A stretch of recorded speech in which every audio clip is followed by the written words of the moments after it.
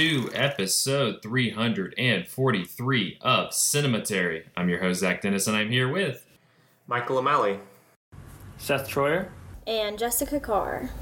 In today's episode, we'll be talking about movies that we saw this week in part 1, and in part 2, we will be kicking off our food and movie series with 1987's Babette's Feast. Real quickly, we're doing this. If you are watching this on YouTube, welcome. We're going to be live streaming this on our Patreon page as well as Jessica's Patreon page. And then we will have the full episode on youtube.com/cinematary. And we're going to hopefully just keep doing this because, I don't know. People seem to listen to the podcast on the old YouTube as well. So, I don't know if you want to see our face. It's really weird to think that people will be watching us talking later. I'm just like, I don't know. Feels strange. I can't pick my nose during the podcast anymore. That's what I was like double fist. I know. Yeah, Usually exactly. I got both of them going. No like more doing this. that. Real quickly though, Jessica, do you want to do another very quick plug for the Patreon exclusive for this series?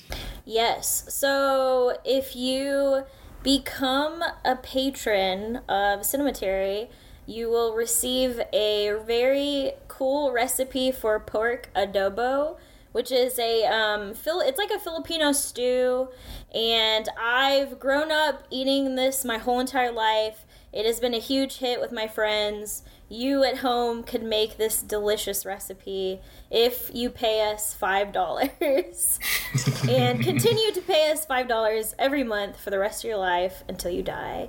So that's how it works. Yeah, but it's really cool. And it's like I thought it was like a fun little thing to give our patrons, like currently ones that are patroning us, and then also as an incentive to get people to join, because we're doing a food series, and Zach is having so much fun with these banners on this like live streaming thing. You gotta go to the live stream. We got the banners going. Man. I'm so pumped. But yeah, I'm super excited about it. I love food. I'm excited to talk to everyone about food and their food experiences. So very nice. So yeah, patreon.com/cinematary. Check it out. And like I said, whenever we record our episodes, we'll be doing the live stream of that, and the patrons can watch it as we do it. And we're not going to we're just going to continue. So you can hear all of our useless chatter and, silly stuff in the interim. I don't know. That's something you're into.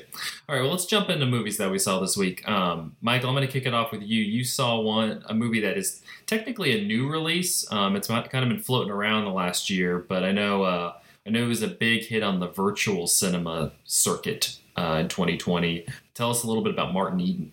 Yeah, so I saw Martin Eden, which is a French/Italian, mostly Italian film, directed by a director whose name I'm sure to mispronounce, although Zach, who took Italian in college, I'm sure can correct me, but Pietro Marcello.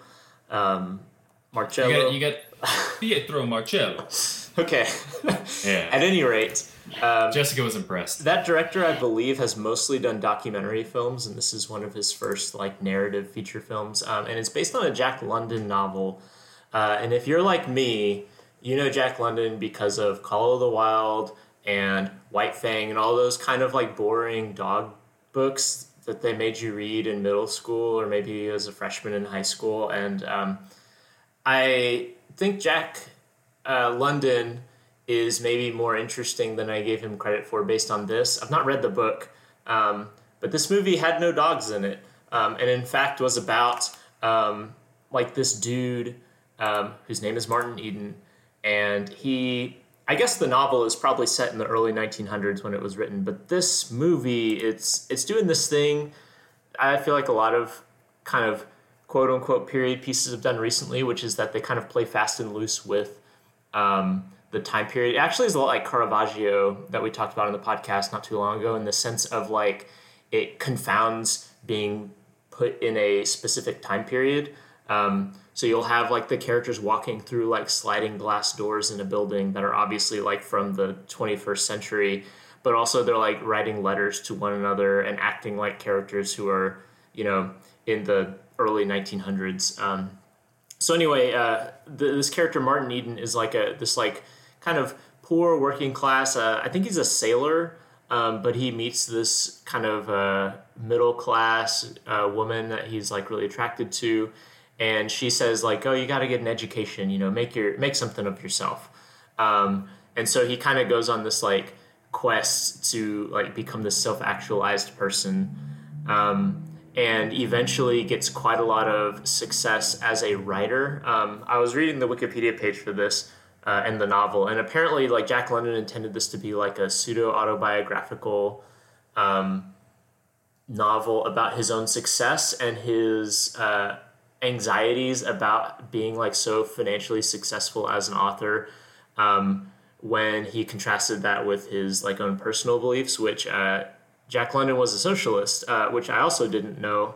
They don't tell you these things when you read Call of the Wild. And so what the story ends up being is kind of like this like refutation of like the self-made man. Like there's all these like socialist rallies around this guy, and he keeps kind of busting into them, and like people are like, "Hey, look, it's this guy, have him make a speech," and he'll make a speech about how individualism is great, and people like boo him off the stage.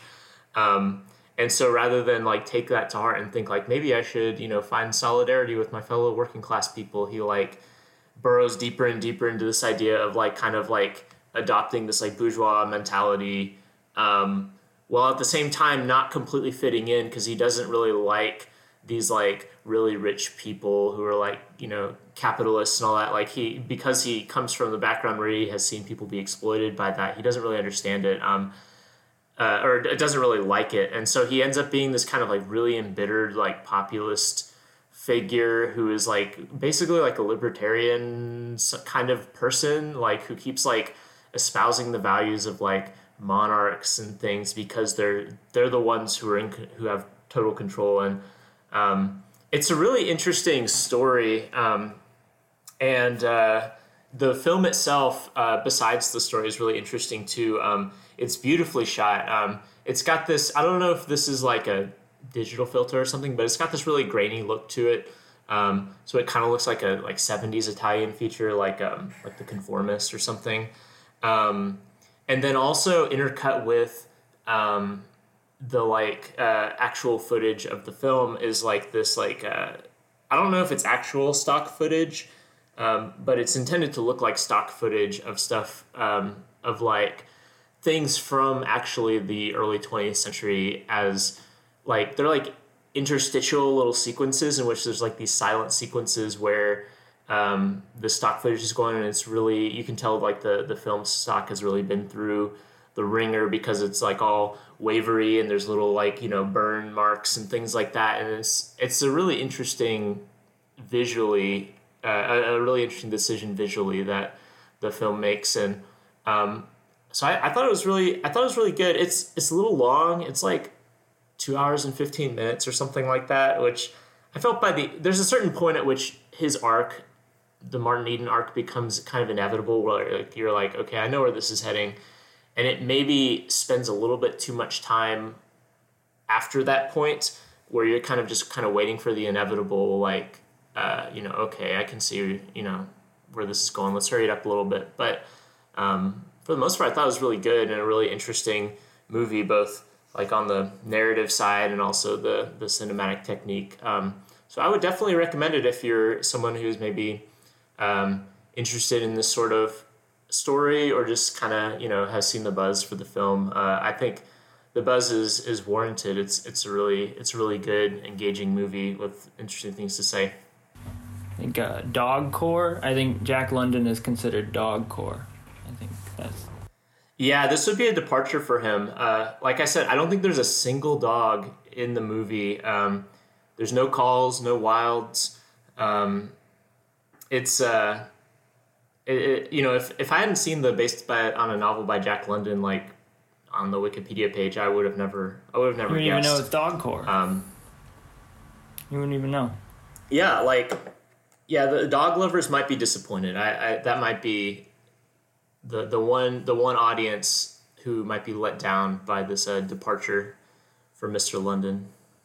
Well, there you go. So, good movie, but not for dog movie enthusiasts. A group that's consistently left out. So They are fine. It's another... Very cool. Jessica, I'm going to toss it over to you. You saw what is now, I believe, a Best Picture nominated movie? Yeah, so... Isn't it? Yeah. I have 2 movies to talk about, but I guess I'll talk about the better movie first. The first movie I'll talk about is Sound of Metal, and I'm pulling up the information. It's directed by... We're about to get a log line right here, guys. It's directed by Darius Marder, and it is about a drummer who starts to lose his hearing, and he plays metal music. And the movie like opens with him playing this like hardcore drum set, and it is like super loud and in your face, and he's like shirtless and sweaty and like covered in tattoos, and he's just like playing this drum set, and you find out later it's his girlfriend who's like screaming into the microphone, and they have this metal band, and then the movie shows him just like enjoy like a regular day as he would, and then literally the next day when he wakes up, he like starts to lose his hearing, and he goes to the doctor and finds out that it's irreversible and that he is just gonna have to live with being deaf. And the whole entire movie is like kind of him coming to terms with that, trying to learn sign language and trying to figure out like how he's going to adapt to this, because the doctor straight up tells him like even if you get a cochlear implant, you will never be able to play music again. Like it's too hard on your ears. You can't be a metal drummer when you like have this kind of condition. And what I really like about the movie is that, so you find out that his character, I'm trying to find his name. It's not loading. Zach, I don't know his character, the Riz Ahmed character. Riz Ahmed's character, he, you find out that he was also addicted to heroin, and he has been sober for 4 years. And so it's really interesting because the movie kind of parallels like addiction with like finding out that you have a disability and like coming to grips with it. And it's really interesting because he finds this community of people who are also like addicts and who are also deaf. And so their like group therapy is coming to terms with the fact that they are disabled, but also the fact that they're trying to overcome an addiction. And I thought that was like I would never have thought to have paired those things together, but it makes a lot of sense to me because both of them, it reminded me of the Serenity Prayer of like accepting things that you can't change, but like moving past them. And when you're disabled, like it's something that you can't change, you just have to adapt. And when you are an addict and you have that in your past, like that's not something that you can change, but you can learn how to live with it and how to move forward. And honestly, like this movie is a tearjerker, like rips your heart out in so many different ways, but like the ending is so beautiful, and it makes a lot of sense like why it is being nominated for Oscars. And I'm very hopeful that Riz Ahmed will hopefully get the Oscar for Best Actor, because he like kills it in this performance. And Olivia Cooke is also in it. She's very unrecognizable because she has blonde eyebrows, like in the beginning of the movie, like blonde eyebrows and like covered in tattoos, and she's like very unrecognizable to me. I did not figure out it was her until like 3/4 into the movie. I was like, wait a second. But yeah, the film is so good, and it handles the subject matter like so tenderly, and has lots of lots of care and passion put into it, and I would encourage everyone to watch it. Like, if you're one of those people who just like waits until something wins an Oscar and then you watch it, like, that sucks. Like, you need to watch it right now, because it's on Amazon for free, Amazon Prime. You can watch it. So go do Nice. that. And I think it was also nominated for sound mixing, which, like, the sound design in the film is also amazing, because it does this thing where you can feel his hearing, like, fading in and out, and it, like, switches it, and you feel like you are him, like you are in his, like, hearing experience at those parts in the film. So really, really good. The next movie I want to talk about was so disappointing to me that it, like, straight up pissed me off. Like, absolutely just made me mad. It's a anti-porno by my guy Sion Sono, and I love Sion Sono for things like Why Don't You Play in Hell and Tokyo Tribe, and those are movies. Also Tag, which was, like, not a bad movie, not one of his bangers, but still pretty good. Like, I love this director because he puts so much, like, his movies are so fun, and there are things that he does with them where it's, like, it's repetitive. Like, you get these weird things stuck in your head, and the actors will, like, have role reversals, but it all plays into this, like, big fun mess that is, like, an adrenaline rush. And anti-porno is not that at all. It is like him trying to make a comment on, like, the porn industry in Japan, and how, like, women are taught to be ashamed of their bodies, and, like, if you have sex with one guy, you're all of a sudden a whore, but if you, like, you know, shelter yourself, then you're a virgin and nobody wants you still because, like, you have no experience. And he's like, the way that he decides to play out this is by having a woman who is playing an actress, and she has an assistant, and she just screams at her assistant nonstop, like, screams at her and is like, take your clothes off, and then, like, hits her and calls her a dog. And it's like, it's doing all of these, like, violent things that is supposed to be like, well, this is how directors treat women, like, this is how the industry treats women. But he is also, like, treating women like that and isn't really saying anything about it. Like, why are you showing me the same things that are bad and then not doing anything about it? Like, it didn't make sense to me, like, as something that was trying to comment on that, because he wasn't, like, saying anything that was new or doing anything about it. He was just, like, literally, like, softcore porn is what the movie, like, what the movie is. And I was just, like, so confused, and, like, it was a hot mess. Like, none of it made sense. It's also his, like, shortest movie that I've ever seen. This thing is only an hour and 18 minutes long, and it felt longer than that, which is, like, Why Don't You Play in Hell, I think, is, like, 2.5 hours long, and yes, you're, like, exhausted by the end of it, but you're like, that was worth it. And this was, like, I could not wait for this to be over. It was so bad. And I just don't know what happened. Like, I don't know, he, like, didn't do his research. He didn't, like, talk to a woman and say, hey, what do you think about this? He was like, I know what I'm talking about. I'm just gonna write a whole entire movie about it. And, like, the only reason why I gave this thing, like, 2 stars, I gave a whole entire star to the fact that there's a scene where they just spray paint on somebody. Like, paint just drops out of the sky, and it's, like, so colorful and beautiful, and then they start fucking in the paint, and I was like, why? Why'd you ruin it?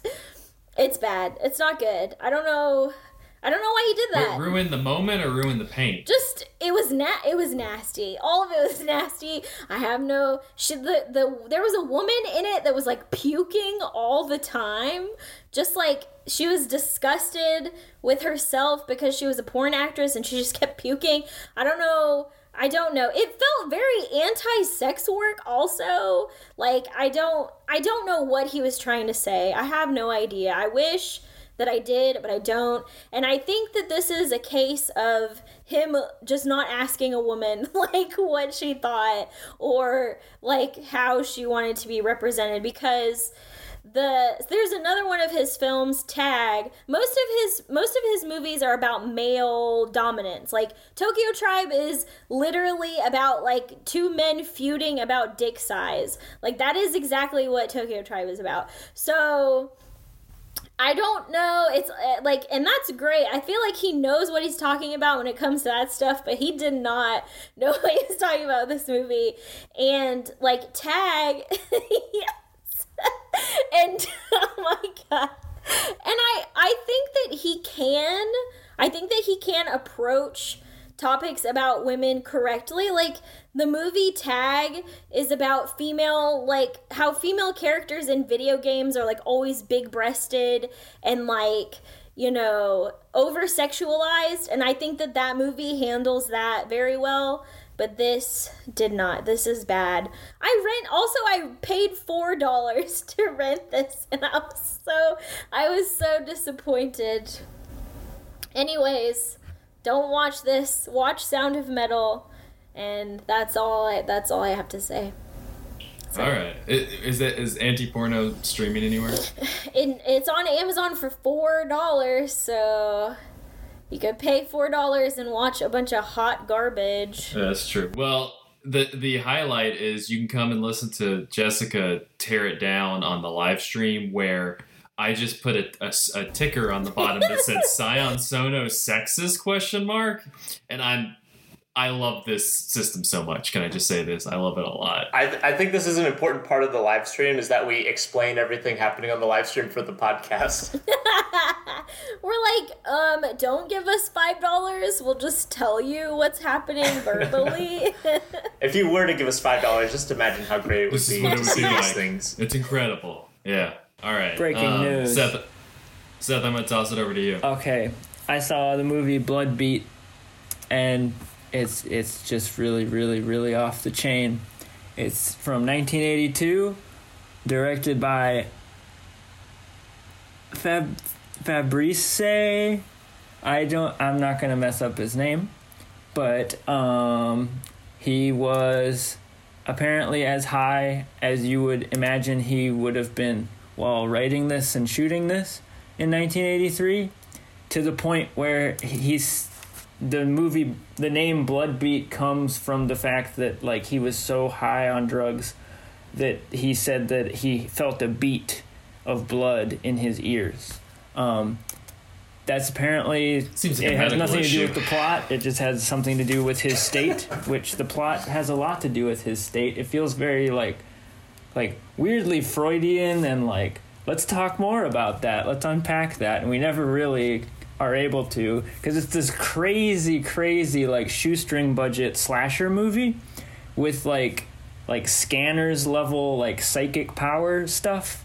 It's all about this like hippie mom. It's this hippie mom, and she's like got psychic powers and can shoot lasers out of her hands and stuff, we find out later. And she's like a artist, and her boyfriend is like this redneck guy who shoots deer all the time. Definitely, like, there are some scenes of like actual like deer getting cut up, so just so you know, if you're just be prepared. But the her boyfriend is like this weird redneck, and I don't know why she's with him, but he's like always like, I don't understand your newfangled ways. I won't, and he's just mad. Like, she like doesn't want to sleep with him. And then this is like mirrored with her daughter or her son's, like, well, I think it's her daughter, and her daughter doesn't want to sleep with her boyfriend, who comes for the weekend to hang out at their house. And both of these, I don't know, it's really hard to figure out like what he's trying to say in this ridiculous slasher movie with any of that, but it eventually comes to the girlfriend does have sex with the boyfriend, and it's a slasher movie. I mean, yeah. Yes, and like a slasher movie, it has some sort of weird meaning once that happens, crossing of a threshold where her psychic powers are ignited, just like the hippie mom downstairs, and she uses them to animate a samurai suit of armor, and it starts chasing everybody around. And they've basically, the rest of the movie is trying to escape this samurai warrior. And you'll have to find out if they make it out okay. Enough said. I know. Yeah, it's pretty wild. It's definitely just like, it has so much like homemade lo-fi, like it feels like people making movies in their backyard in the best way. And I always find that really exciting with movies, because it reminds me of making movies in my backyard. When did you say this came out? 83. Oh, okay. But I guess they just came out with like a Blu-ray edition. Well, there you go, guys. The poster looks crazy. It's nuts. It's such a good poster. Bloodbeat. Bloodbeat. Bloodbeat. I like that. That's Bloodbeat. Well, real quickly, I want to talk about a collection of... They just put... I think it was a couple months ago on the Criterion Channel.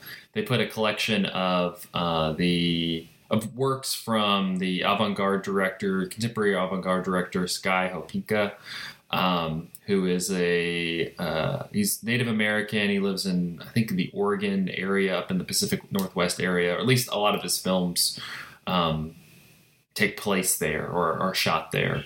And the collection on Criterion Channel, it's more of his recent stuff. I think the first one was about 2015 and it runs up to 2019. Ironically enough, we're doing this on Thursday, the 18th. They announced his first feature film. It's going to be coming out next month from Grasshopper Films.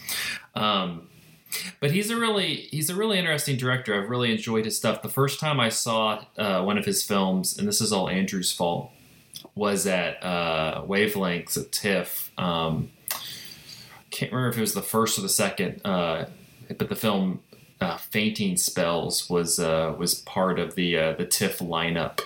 But I just wanted to highlight a couple, because the slate that they have on Criterion, there's kind of a nice little mix of different things. Some of them are kind of more ethereal. He does a lot of like that kind of Stan Brakhage, where like the images kind of superimpose on one another. It deals a lot with like folklore and Native American lore, and just kind of like this. It has this really like interesting dream logic to it. I mean, you kind of feel like, especially in this first one I'm going to talk about, you really kind of feel like you're having like this hazy memory as you walk on this or you drive on this path. But the first one, and I'm just going to butcher the name because I can't pronounce anything, Kunakaga Remembers Red Banks, Kunakaga Remembers the Welcome Song, is about 10 minutes long. And the majority of it is like, you see a lot of these like images of these cars driving, and you kind of have the images kind of, go over one another while also talking a little bit about this settlement in Wisconsin, the site of the Europeans colonizing in what is now Wisconsin. And that's what a lot of his work kind of deals with. Like, it has this connection to the past. Some of his movies, specifically his next one after this one, Wawa, is like conversations with elder members or scholars in the Native American community, kind of talking like more in depth about like what the land means to them and what these kind of spiritual rituals and stuff, like the meaning behind them. And I think that's kind of what I respond to most with Sky Hopinka's work, is that you really kind of get this. I think that they do such a wonderful job of like bleeding you into the location and the land and the nature around you, like while you really just get fully encompassed into the whole experience that he's kind of laying out, because and and this has been something that I've kind of had to develop with avant-garde films just in general, but I mean, it's not those aren't movies that you can like sit there and expect to know what, like, you can't go in going, well, what's the theme, and trying to like engage with it in that way. You kind of, at least for me, I have to go in and just try to meet whatever this thing is on its level. And when you do that with his films, I think that you really find like this wonderful reverence for like the symbiosis of like us as humans and nature, and kind of like he kind of represents that with just these images and these sounds. Like you get a lot of like people walking through these natural spaces, these forests and these paths and such like that. You also just kind of get this sense that there's really this communal spirituality. You know, that's something that I'm sure we'll kind of talk about in the main movie in this episode. But like this kind of community, this community base of spiritualism that it's not about, you know, necessarily like the myths are there to kind of inform how we're supposed to engage with not only the world around us but the people around us. He has this really wonderful one of the films in the collection is this documentary at Standing Rock, and you have these two activists who are kind of the kind of narrators, just the people listening, or the people talking like during the film, and they're just talking about like the whole like what it means to kind of be there and struggling with like the idea that like you have this land that means so much to their community and their people, and like the dissonance between like the media presence there and the violence there, and just kind of like the whole, just everything surrounding it, and the kind of complexity of that. And like it's really interesting to like see those images, see people like all there and like this kind of communal spirit, and them kind of just like working through that, you know, in the narration. I think after watching through them, Fainting Spells, the one that I saw at TIFF, is probably my favorite. It deals a lot with more of like folklore elements, specifically the myth of the Indian pipe plant used by the Ho-Chunk tribe to revive those who have fainted. And the way he does it is you have like all of these images of different like trees and landscapes, and he has like this kind of rolling text of the myth being told that kind of goes across the screen. And for me, the experience was really engaging because like you kind of have to give up, because at one point the rolling text becomes not impossible to sit there and read, but you're struggling between like seeing these really evocative images of like you'll see this lush forest and you'll see this kind of burnt down forest and people walking through it, and you're like seeing the text going through it. And I don't know, I think that they're really just these really moving tone poems of films, and I'm really excited to see what he does like with a feature-length film, because I think that he establishes a sense of place through visuals and sound and ambiance in a way that I don't see a lot in contemporary directors. Like he just really is able to bring the audience into this space in a way that I think people who are not like engaging with avant-garde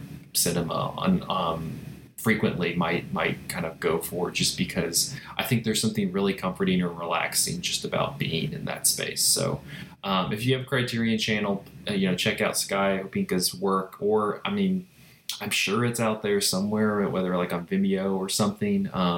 But hopefully it'll get out there more when his film premieres in April. But yeah. Zach, do you know what the title of the upcoming feature is? Give me 1 second, and I will tell you as I kill time. So his first feature is, and I'm gonna screw it up because it's this other languages and I'm dumb. Malni, Towards the Ocean, Towards the Shore. I'll put the link in the. This has no effect for the people who are watching, but I'll put it in the chat for you there, buddy. Okay, cool. But yeah, I'm a big fan of his, and I think it's worth it if you can go and check it out on Criterion. Please do so. All right. Well, I think that will wrap up part one. We're gonna take a quick break, and then we will be back with a giant feast and a bunch of wine, and we're gonna talk about Babette's feast after this. Stick with us.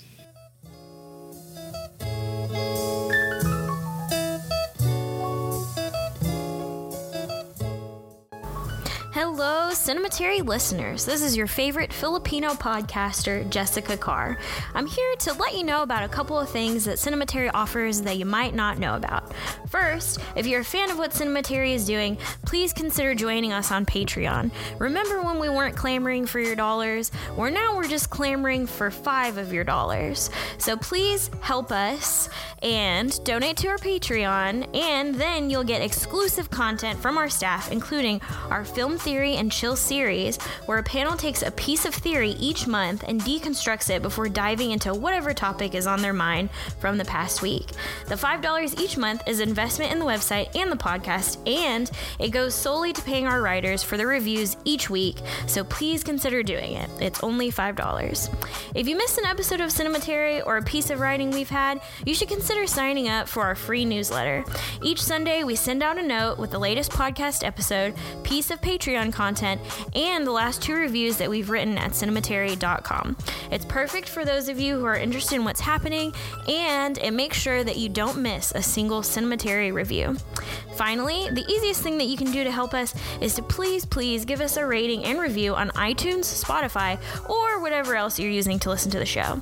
This helps us get more eyeballs and ears on the podcast and the website, and it helps the people know about Cinematary, which is really what we're here for. So to recap, consider donating to our Patreon, sign up for the free newsletter, and give us a rating or review. We would really appreciate if you could do these things. Thank you for listening, and now back to the show.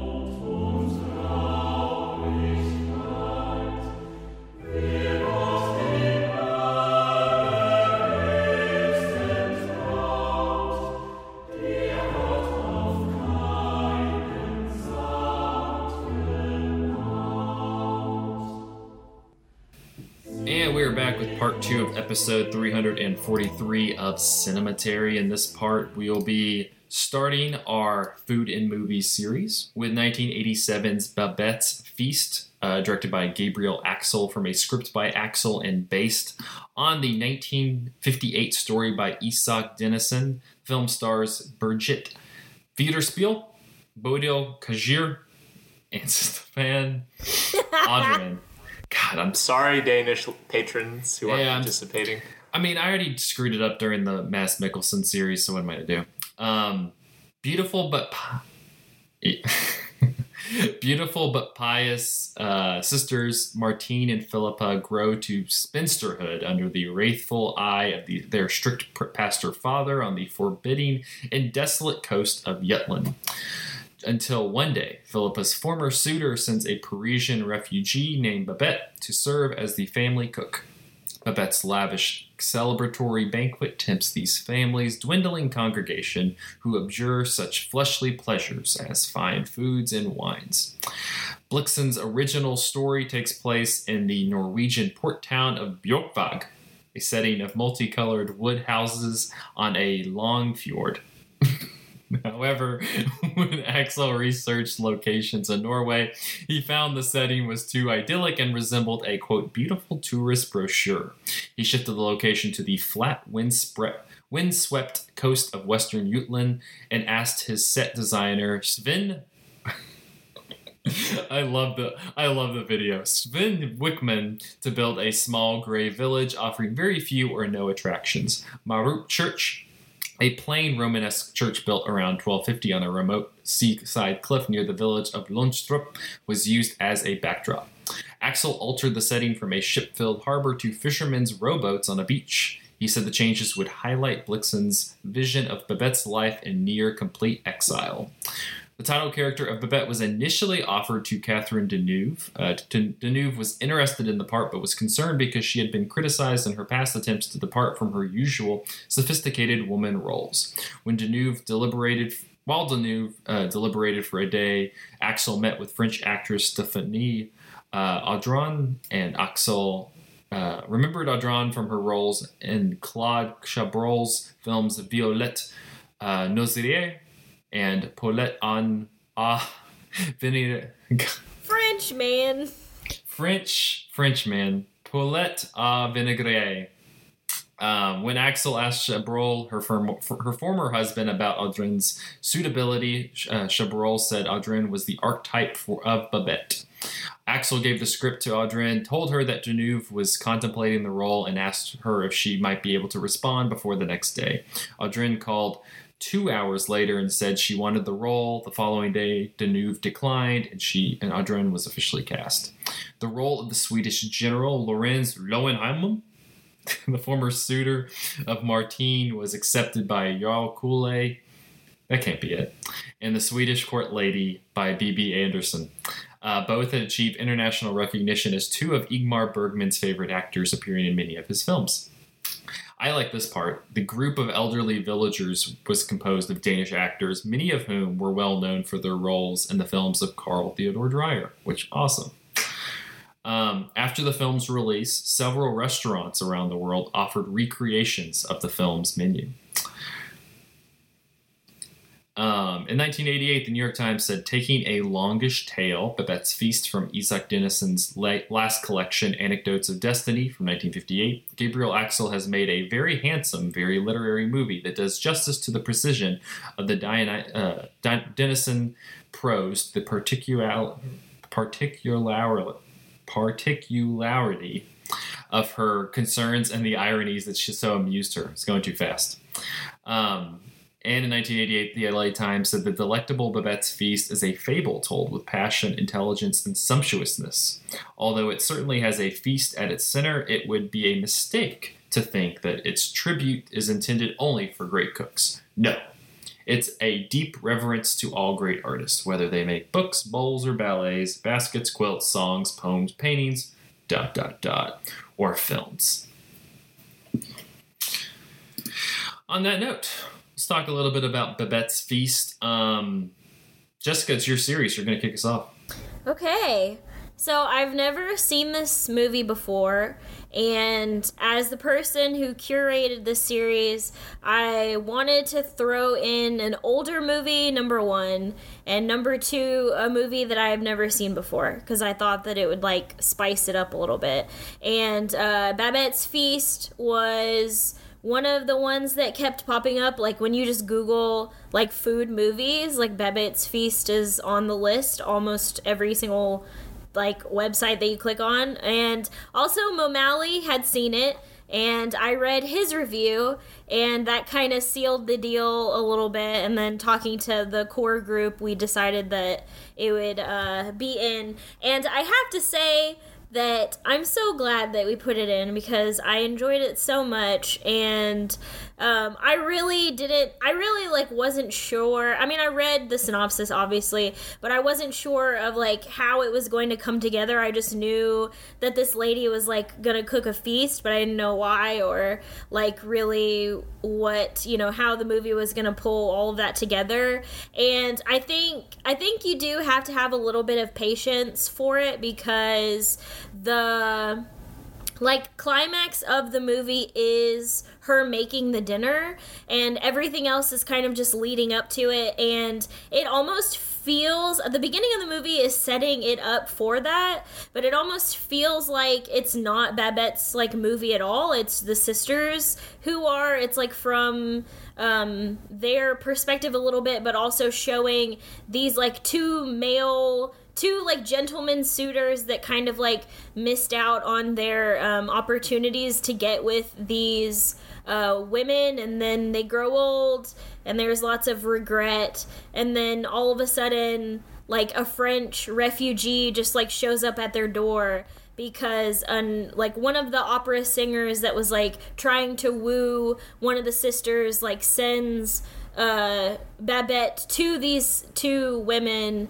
like for her to seek refuge because her husband and her son were killed in France and she has nowhere else to go. So then that's kind of when the movie gets its like speed and actually like becomes much more interesting to me, because before that, like, you're just kind of with these like Puritans who are like singing and they're eating like nasty like bread beer soup that like is disgusting, literally looks like diarrhea. Like I was making the joke, like, and the best part of the movie is when you start to kind of figure out, like, Babette shows up and she's like French and she knows about seasoning things and she knows about spices and she knows about seasoning things. She does. She knows about seasoning things. People clearly don't though. They were showing, so like the sisters go to these shut-ins and the shut-ins are just like, it's like a Meals on Wheels type of situation before, back in the day. And the women are like cooking at their homes and like bringing them whatever they can afford to bring them. And, it's like bad soup. They're making them like nasty soup. And so Babette shows up and she starts to haggle with all the people in town. Like she gets better prices for fish. She gets better ingredients and she saves them money. She's like a extreme couponer, it turns out, and like saves them lots of money on ingredients. And then she also cooks really well. And the best, it's so sweet, because she whenever the guy gets one of the shut-ins like gets her soup and he looks at it and he's like, this isn't diarrhea soup, and just like starts to eat it and he's just starts smiling, like he's like, oh, this is so good. He's like this the soup that she made is like the best soup ever. And it's even funny because when Babette like leaves to go get the ingredients for the feast, like everyone misses her food because she just turns out to be like this way better cook. And I thought that it was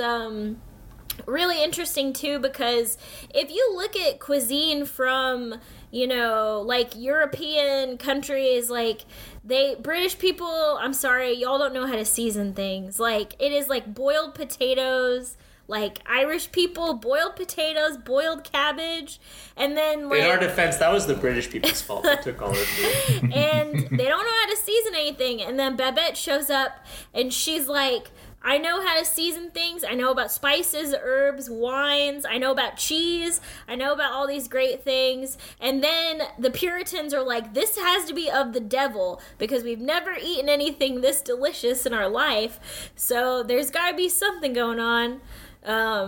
I feel like I've talked too much. But anyways, I really like the film. I'm sure we'll get into the nitty-gritty of what I think that it is trying to say about how food brings us together, and kind of like, even if you have differences with somebody, like for them to share their culture with you, to share their food with you is like really a beautiful thing, which I think the movie is also like highlighting. Yeah. Well, let's jump into the kind of bigger things in a second, but Michael, Seth, do you all have any kind of initial thoughts on Babette's Feast?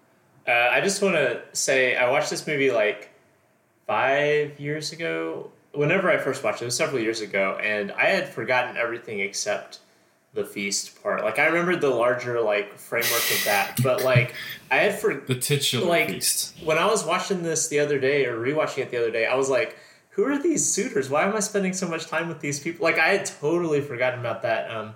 Because by far the most memorable part is like once Babette shows up in the food. But that's like no, I didn't forget the feast. I remembered everything but the feast. Or I forgot everything but the feast. Sorry. Anyway, I didn't remember the suitors or anything, and I forgot how long the buildup is, but it really pays off. I watched this actually because my pastor at church used this as like an illustration in a sermon, which is like the most like obscure, like deep cut, like pop culture reference I've ever heard a pastor do, and I appreciated that, and it turned out to be a really good movie. But I will say that soup definitely looked like an improvement over the diarrhea soup. Some of the rest of her feast, though, it's really meaty in this way that it was really wigging me out at times. And I'm sure that's just a cultural thing, but they're like biting in, and you can hear like bones crunching and stuff. And some of that I was like, I don't know how I would have responded to this in real life. Have you ever eaten quail before, Michael? No, are you supposed to just crunch through the bones like that? Well, you can. So, like, quail have really tiny bones, but a lot of them can be, like, so thin that it's, like, if you've eaten cartilage before, kind of like that sort of consistency. But whenever I eat roasted quail, like, I don't eat the bones, but you can. This is, like, the feast scene, which is, like, 30 minutes. It's a really long sequence, but it's definitely, like, amazing. It's also a really, like, an audio experience because you're just hearing the bones crunch and people slurping and stuff, and I can imagine that being like really like setting off some people because some of those sounds I think a lot of people have negative associations with, but I think it's great. And like you guys said, we can get into the bigger ideas later because I have some real affection for the big ideas here, but it's good. I was glad I got to rewatch it. Yeah, they could make like a whole like ASMR video out of the third half of this movie, I think, The Feast. It'd be a lot to handle for some people. But I had seen this, like, I had seen like part of this, like the opening part, and I like years ago with like a person I was dating at the time, and we just like fell asleep, but in a good way. It was like, just like, this is very calming and we're gonna fall asleep now. But like, where's the feast? This was talking about. And even this time I was kind of like, where's the feast? But it like all is just setting the table. It's just like laying it all out for the feast. Like all of the two sisters and all the events that you think are like don't mean anything, they all mean something in the context of the feast itself.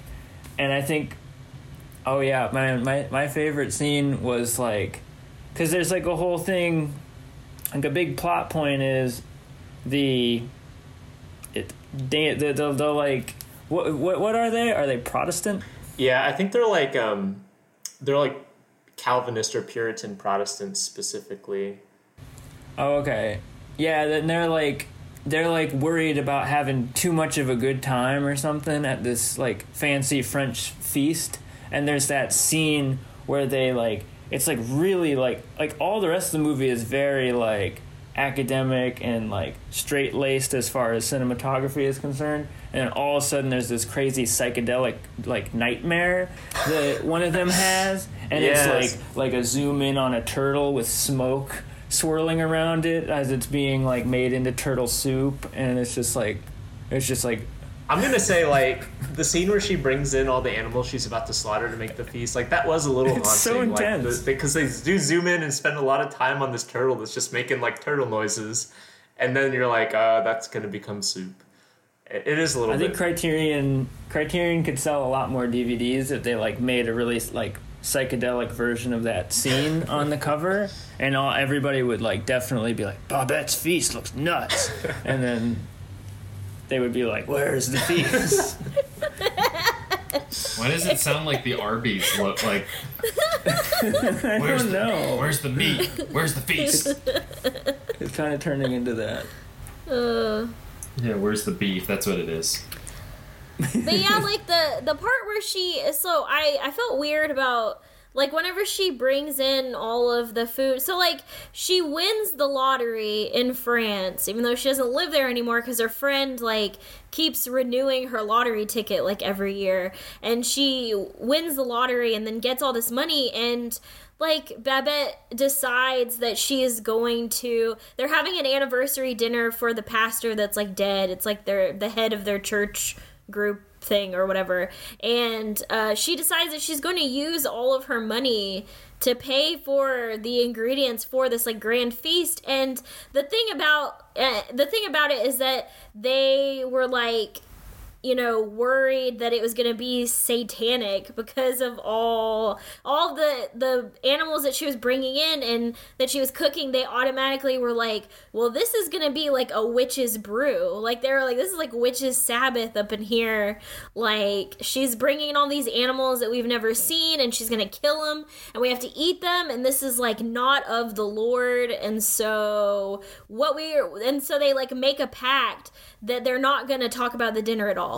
And I couldn't figure out if they were doing that because of they didn't want to indulge in it because, you know, like earthly flesh, you're not supposed to indulge in things, or if B, they didn't want to hurt her feelings. Like they were afraid that it was going to be disgusting and they didn't want to say anything because like the tongue gets you in trouble, and so they didn't want to like hurt her feelings. I couldn't decide if it was like both or one or the other. So what did you guys think? I think it's more the first one where because their whole belief system seems to be, I think maybe like out of necessity given like where they live, which as Zach pointed out in the intro, just looks like barren. You know, it looks like they're living on like a rocky fjord or something.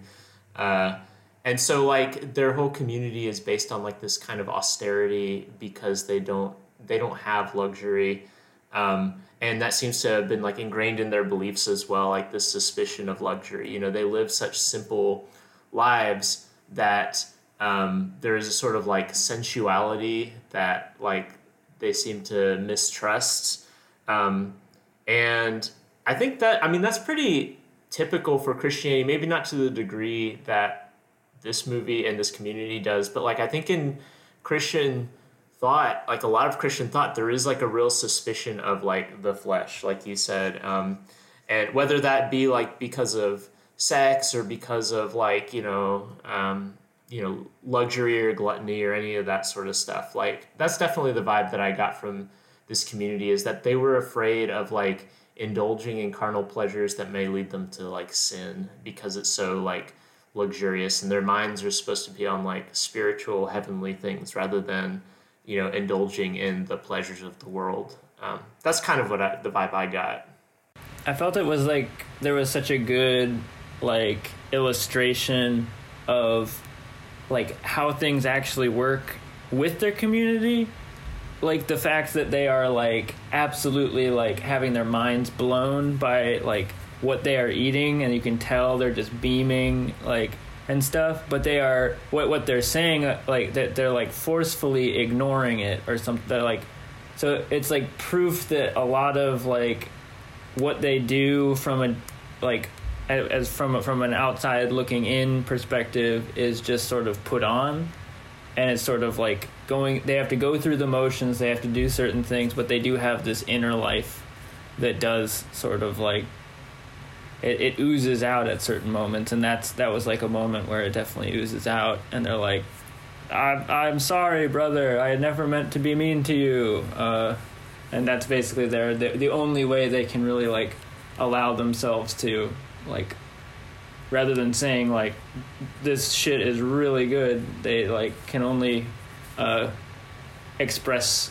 that through like, hey, I'm sorry about what I did to you last year or whatever. I think like I really love that feast scene for a lot of reasons, but like Seth, you're kind of getting at one of the things that I like really love about it, and it connects to like the bigger ideas that I think are really powerful in the movie, which is that like because they make that pact that they can't talk about how good the food is in that scene, and they instead like talk about the whole thing is supposed to be remembering the founder of their community, and thinking about his teachings and their spiritual ideas. That's the whole occasion for the feast, sort of. And since they can't talk about the food, they have to express how they feel about the food in ways, like they just talk in ways that they would normally talk in their community. But like that's the moment in which like the materiality of like their lives intersects with like their spiritual ideas. So like, you could say like, yeah, this shit's really good, and that would be like a purely material like statement. Or you could say something like, wow, the Bible says this. They like quote Bible verses at different times. But like when their pact forces them to replace like, or not to replace, but finds that it's like their spiritual things and their material things become synonymous in that one scene, because they have made this weird artificial pact so that they can't express like material pleasure or spiritual things in the normal way that they would do it. Like instead, when they think when something is really beautiful and good that they're experiencing, they have to express it in a spiritual way. And I think that that's like super meaningful, because like I feel like the shortcoming of that like Christian idea that I was talking about, where like you're supposed to be suspicious of the flesh or whatever, is that like it's like a false dichotomy, right? Like, your spirit is not separate from your body, nor is like, any of your beliefs. We're only experiencing beliefs through like the material world. And so like to separate those things causes like, these weird contrasts and tensions, and that feast dissolves those tensions. And so like they feel this like renewed sense of community, this renewed sense of like fraternity among each other, and this like renewed sense of like spiritual wonder as well. They exit the feast and like some of them are like looking up into the sky and thinking about like grander thoughts, and like they feel knit together and connected. And I feel like when belief is separated from like your like embodied experiences like food or sight or whatever, that creates like a sort of impoverished spirituality, and like the true the true depth of a spiritual experience is when spirit and matter are synonymous, not when they're separated. And I think that feast is like really a beautiful illustration of that. But anyway, that's my take on the feast. No, it was really good. I felt bad even doing like a banner during it. I didn't want to mess it up. Oh my god! It was breaking news. Too serious. Yeah. I'm glad it was banner worthy, though. Too serious for a banner. No, I like that they were so like elated and just like spiritually fulfilled at the end of the dinner, that they were just like, let's all just like drunkenly grasp hands and dance around the well for a little bit. And no. Oh my gosh. That reminded me of how the Grinch Stole Christmas. I was like, they're like the Who's. They're like the Who's, just like Bahu Boris, whatever, like around the little well. They let that cut the roast beast. No, but I think you hit on something that's was like what was so effective about this movie, Michael, because it isn't really about like it's and Jessica, I'd be curious to hear your thoughts on this. It is like to an extent like a food porn movie where like the food itself looks really, really good, but it's not necessarily like, it's one of those things. The act of eating that's not what it's about. It's like, that's not like in essence what it's about, because like you were describing, when they're having these like conversations and this banter during the dinner, like it's honestly, that was so hilarious, because this general is just like, guys, are you like eating this? This is fucking amazing. Like, this is so good right now. I loved it. And they're just like, our pastor used to say that God brings gifts, and he's just like, what are you talking about? This wine is incredible. I'm about to make a speech right now. Yeah, but it's constantly like it's mainly about like this kind of like viewing whether it's eating or it's art or it's what have you, just kind of any sort of creative passion, like engaging with that on a level that's outside of kind of the more tangible qualities of the group. Because a lot of the movie, when it comes to this church group, is it's like them singing songs or reading Bible verses or just kind of talking, and it's much more like the kind of tactile daily grind, I guess is maybe not the best word, but just like of like the of their faith. And it's like in this moment they're kind of engaging with like this more ethereal level of spirituality that I think is much more, is kind of like what the basis of what they believe is. And it's almost like engaging with that to them, like it's almost this epiphany to them, like how they're kind of tapping into that level after feeling like they were so deeply engaged with their faith for so long. I also find that people are usually afraid of what they don't understand, and so the parts where they were all just like her having nightmares about the turtle and like all the weird ingredients that were like in the food, it kind of reminded me, like a lot of the movie to me, like I was kind of like viewing it from Babette's perspective, because like growing up as a Filipino American, as like one of only a few Asian like students at school, I would pack like very weird lunches. Like my mom would make me like chicken curry and it would be green, and all the other kids would like point at it and be like, ew, like your chicken is rotten, why are you eating it? And it was a lot of like them not understanding like how amazing and how delicious it was, and it being kind of like outside of their purview, which is kind of how these like Puritans were. Like they had never seen anything like this before, and only my whole thing is like you have to experience it. Like it's a world opening type of experience, and I let the kids at school taste my lunch and they loved it, and they were like stopped making fun of me after that. And I feel like these Puritans like ate Babette's food and they stopped fearing it because it was something they got to experience firsthand.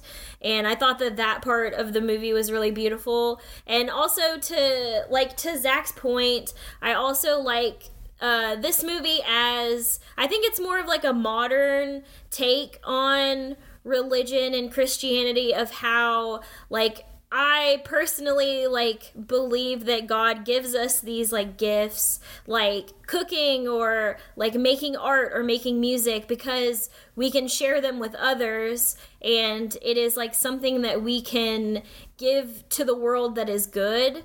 And doesn't have to be anything related to religion to be able to show someone God's light or God's peace or any of the things that we are supposed to like show to others and share with others. And I think that my partner made like a really interesting point about this movie, is that it's kind of like The Witch, but like reverse, like it's like the opposite, because at the end of The Witch, you're like rooting for her to choose the side of the devil, because that's the only way that she'll get to indulge in the things that she wants to, like, yeah. Yeah, exactly. Live deliciously. But in Babette's Feast, double feature. like Babette shows these Puritans that like you can live deliciously in a religious way. Like you can still love God, but also like indulge in these things that he is like allowing people to do, like giving people the gift to cook or giving people the gift of creating art. And these are things that we can all enjoy because God, would want us to do that.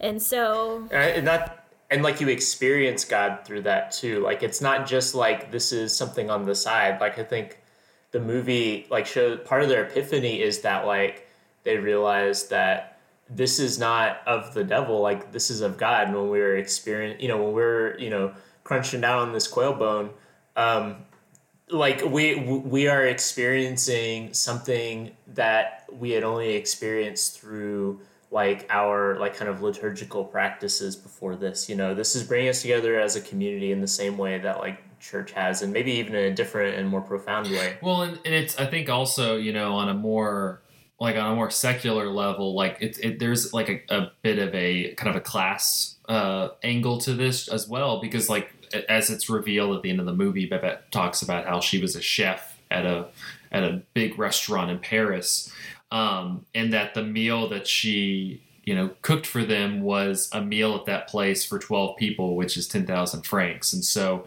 it wasn't like, it was kind of like, it's not something that a lot of people would have access to, you know? And so like I was thinking about, there's been 2 instances where, because of just my connections and you know, through media, I've been able to take part in like a nice dinner at the Food and Wine Festival here in town.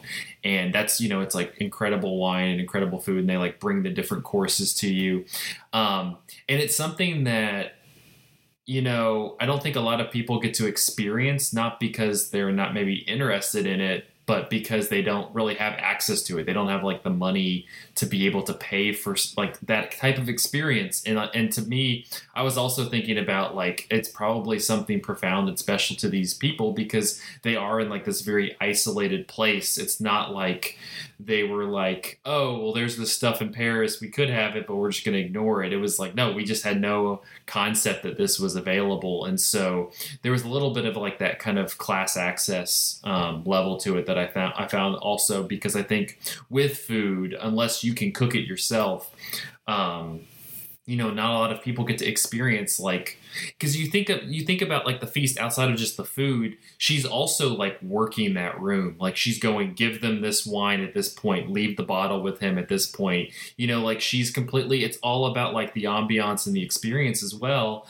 And I don't think a lot of people like have access to that because they can't afford it. And so there was something really moving to me about that, where she, you know, gave them this once in a lifetime experience that might be, you know, something, you know, common for an affluent person in Paris, but is something that kind of life-changing and life-affirming for this group of people. Well, it's worth pointing out, like, when she wins the lottery, the community assumes that she's going to use that money to move back to France. But she instead uses it to make this feast, and it's revealed at the end of the movie that she used like the whole lottery money for the feast, and like has decided like this was worth more than going back to my old life as a chef in Paris. And that's like really moving on kind of like another level to that, which is that like Babette like views like giving people access to this like one-time experience as more important than like whatever she could have used to change her life circumstances with that money, I guess. Yeah, you also get the feeling that like while it is like a one-of-a-kind like dinner that they have, it is like you hope that maybe something is learned from this, that just like even just a little something, or like making the real thing is like, yes, the food is like bonkers great, but it's like it's about the emphasis on experience of that like this we can go through different things together and experience different things together. It is I think like really like what is essential about the whole feast aspect. And it doesn't have to be the same dish of soup every time. So did we talk about the food specifically in this? Because I would like to. No, you lead the way with that. So the thing that is so, like, Zach touched on this, but like when you are having like a dinner experience, you like the ambiance matters, like table setting matters. It's like about everything. It's like an orchestra. It's like everyone's like playing their instrument correctly at the same time, and it is like comes together to be this like beautiful experience to the person. And the movie like shows Babette just sweating like in the kitchen, like preparing all of these things by hand, and it just like was blowing my mind, because to think of like the equipment that she had at the time, and how now when you're cooking, like you can just buy a chicken at the store and you don't really like have to do all this prep. But she like had like a whole entire cage of quails that she had to like pluck the feathers from individually and like go through that entire process. So it's like even more of a labor of love than it is now. And she was preparing a like puff pastry to put with the quail, which is like the little nest that the quail was like sitting in, and she put, I'm assuming like frog gras is what she put in the middle of the quail, stuffed it with truffle, and then wrapped it and then roasted it with the puff pastry. But like puff pastry is layered, and so you have to laminate it with butter. And so these are all things that she had to do like by hand, with no refrigerator or anything that was like helping her with the process. And I was like screaming, like I was just like, every time a dish came out, like my partner was like making fun of me sort of, because he said that it was like the marketing for Avengers Endgame, where they would show the cam in the theaters and at the climax, and people were like woo, like whenever they were like in action, and I was just like whooping and like hooting and hollering like every time. Yes, everything just looks so good. And like I don't know if you guys have ever eaten roasted quail, but you should definitely try it at some point. But like quail is different from chicken because it is like, so they're small, so every piece of it is like so succulent. Like the meat, it isn't like dark meat, white meat. It's like the whole thing is like so just juicy and delicious. And when the skin of a quail is roasted, it is like crispy and has like the right amount of fat with the meat. And she had like some sauce, and like it was like in like a crust or something. The puff pastry. That was the puff pastry. And good. she had it in there, and it was great. I did question the inclusion of the head of the quail because I was confused about that. But it is common in many places to suck the head of whatever you were eating. Like if you're eating roasted fish, you suck the head of the fish. If you're there's lots of flavor in the head, and when you roast it with its juices, like that is like a delicacy. Like that is one of the best parts of the dish when you get to it. And I think the general take that banner off. No. Anyways, so yeah, the general went right like for knew what he was doing, which is also like touches on Zach's point of like being a class thing, because it's obvious this guy has had this meal before. Like he has eaten this dish before, literally served by cooked by the same person, and so he knows how to approach the meal, whereas these other people, it would seem foreign to them and they don't really know how to do it. I do want to point out like how nicely the scene is structured, because like you'll get usually like a shot of Babette preparing the meal in like a portion of the meal in the kitchen, and she's got a couple of people helping. One is this old dude who's just having the time of his life, like grinding spices and stuff like that and drinking wine. It's the carriage driver for the children. Yeah. The secondly is her nephew, who looks like Linguini from Ratatouille. Like I literally had to Google like, is Ratatouille's Linguini inspired by the guy in Babette's Feast? I couldn't find anything. But anyway, like at the you'll see a scene of that, and then she'll instruct the Linguini guy on like, here's what you need to do, and then it'll switch to in the dining room where the Linguini guy comes and gives the food, and then the general will explain the food. He'll be like, wow, this is et cetera, et cetera, et cetera. And so like, it's for someone like me who's not like super familiar with fine dining of that caliber, like it's also really, it makes the scene really accessible, because you don't have to like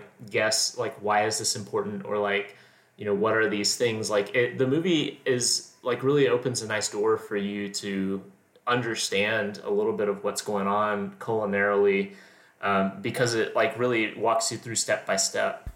Yes, exactly. And the like cherry on top was the beautiful pound cake that as a baker, I was like going nuts. I was like, this cake looks so good. It was like a pound cake with like probably some sort of like brandy syrup and like little candied fruits around it and like cream on top. Oh my gosh, I was like drooling.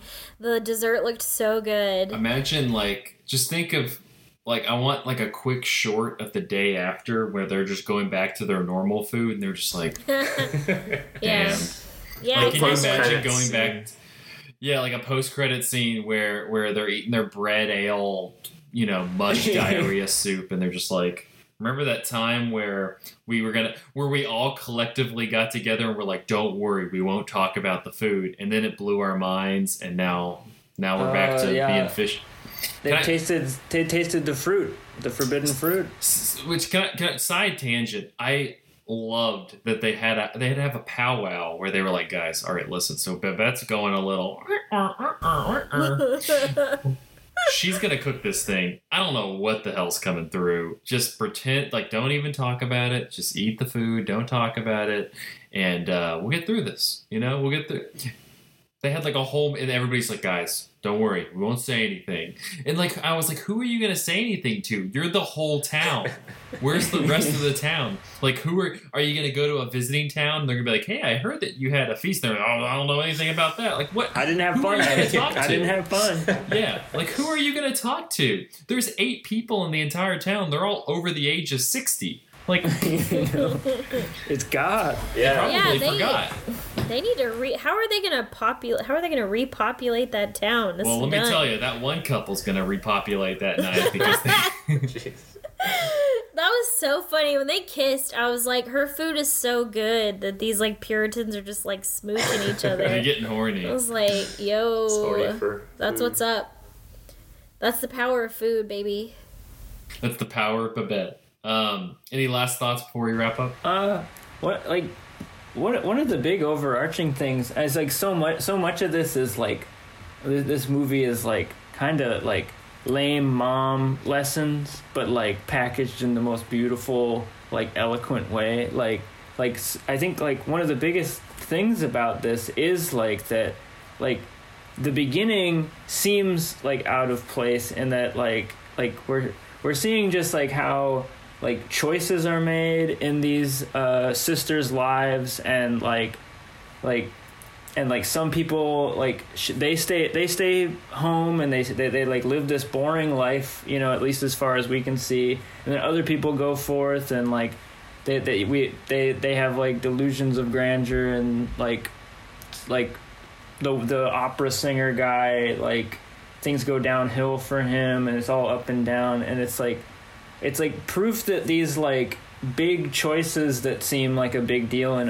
a movie sense and from your like day-to-day life sense are not like quite often they're almost like eclipsed by these like little moments like a dinner, or like these little like transcendent like moments with like you and another person, or just like that one night we had that was like a really good time, and I don't even remember what we talked about, but it was like a big deal.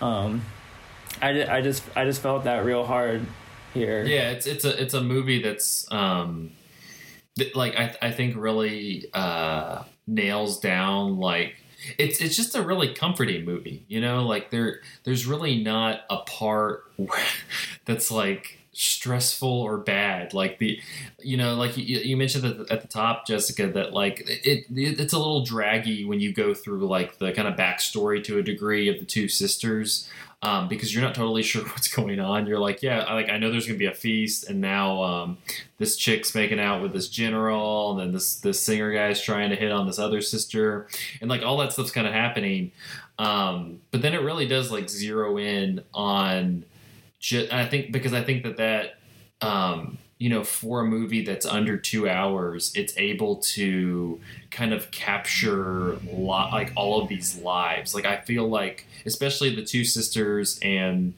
the general character in Babette, like you feel like you got a full picture of who they are as people in their lives. And I think that's just kind of I think that the filmmaking really just the way that there was this one sequence, I think it was the pastry you were talking about, Jessica, where she like has the pan and like flips it, and you have like the plain pastry, and then it has like the cross cut, and then but it stays in the same place, and it like just fills out with all the little things on it. Whew. That was a fucking edit right there. It was great. I don't know where I was going. That was great. The movie's fantastic. I also like as well that it has like a random like out of left field like surrealist moment where Babette's just like, I'm making my food, and those people are flipping the hell out that she's gonna make this amazing meal. I think it's good. I'm gonna go. Mm-hmm. I'm probably not gonna get to eat quail anytime soon, but I would like to eat quail soon. But no. Jessica, is there a particular piece of food? I mean, you talked about a lot of the food through this, but is there like a particular piece of food that's prepared in this movie that like you feel like, wow, like that's like the like culinary climax of like what I'm interested in this movie? Oh, it's definitely the quail. I mean, it's definitely the quail. That's the center point of the dinner, and that is even the scene where the general realizes that he knows who the cook is. Because he starts to describe it and how he's never eaten anything so delicious in his life, and that he knows that there is only one chef that could have possibly made this, because there is like, he's eaten it before, and the way that it's prepared is so specific that he is like, I'm pretty certain that this is who this is, and kind of is looking around for confirmation that that's true, and everyone's like, we love Jesus, we love God, so and he's like, okay. and he's like, oh, okay, well, whatever. But yeah, Jesus is pretty great. Yeah. But yeah, that guy had a night. That guy just had he reconnected with his lost love, and all these people are just talking about Jesus around him. He's like, are you like eating this meal right now? So there's a lot of preparation that went into that one specifically, and so I think that would probably be the like centerpiece of the dinner. Well, Babette's Feast, I high recommend for me as well. It's on HBO Max as well as the Criterion Channel, so or rent it at your local library. Check it out. I think it's a nice. I mean, I would eat first because I felt like I watched this movie and then I was like, all right, let me go warm up some fucking pizza to eat for lunch. Like it was such a downer afterwards. Yes, I was really sad moving on to ramen, like just my basic ramen right? After that. Yeah, I was like, oh, okay, well, let me just eat this, I guess. All right, well, that will wrap up this episode of Cinematary. You can find us on Facebook at facebook.com/Cinematary, on Twitter and Instagram at handle @Cinematary, and on Letterboxd at letterboxd.com/Cinematary, where we post all the movies that we talked about in this episode. I guess go to youtube.com/Cinematary to check out the, if you did not watch the live stream, but you want to watch the video version. It's here. It's been fun. I've had a lot of banners. I've entertained people. Sometimes the banners were bad and said bad things, but it's fine. I did a direct quote. I don't know what to tell you. But if you want to watch in the future, if you would like to watch these live streams, you can go to patreon.com/Cinematary and support us. Thank you to our patrons: Cam, Chad Newsom, Christina Daughtry, Corey Willingham, Harry Eskin, Candace Sisson, Maggie, Ron Hayes, Titus Arthur, Tyler Chandler, and Whitney Rio Ross. Thank you so much for your patronage. Next week, we will be continuing our food and movies series with 2007's Ratatouille, which... Oh, yeah. Starring the nephew from... Oh, yeah. Starring the nephew from Babette's Feast. Yes. The Babette's Feast cinematic universe. Yeah. Ratatouille is going to be so fun. I don't have a chef's hat, so it'll still be fun, though. I'm looking forward to it. It's gonna be a good one. Nathan's gonna be on the episode. He said he's excited to be on the Rat movie, so whatever that means. All right. Well, thank you guys for listening and watching, and we'll see you next week.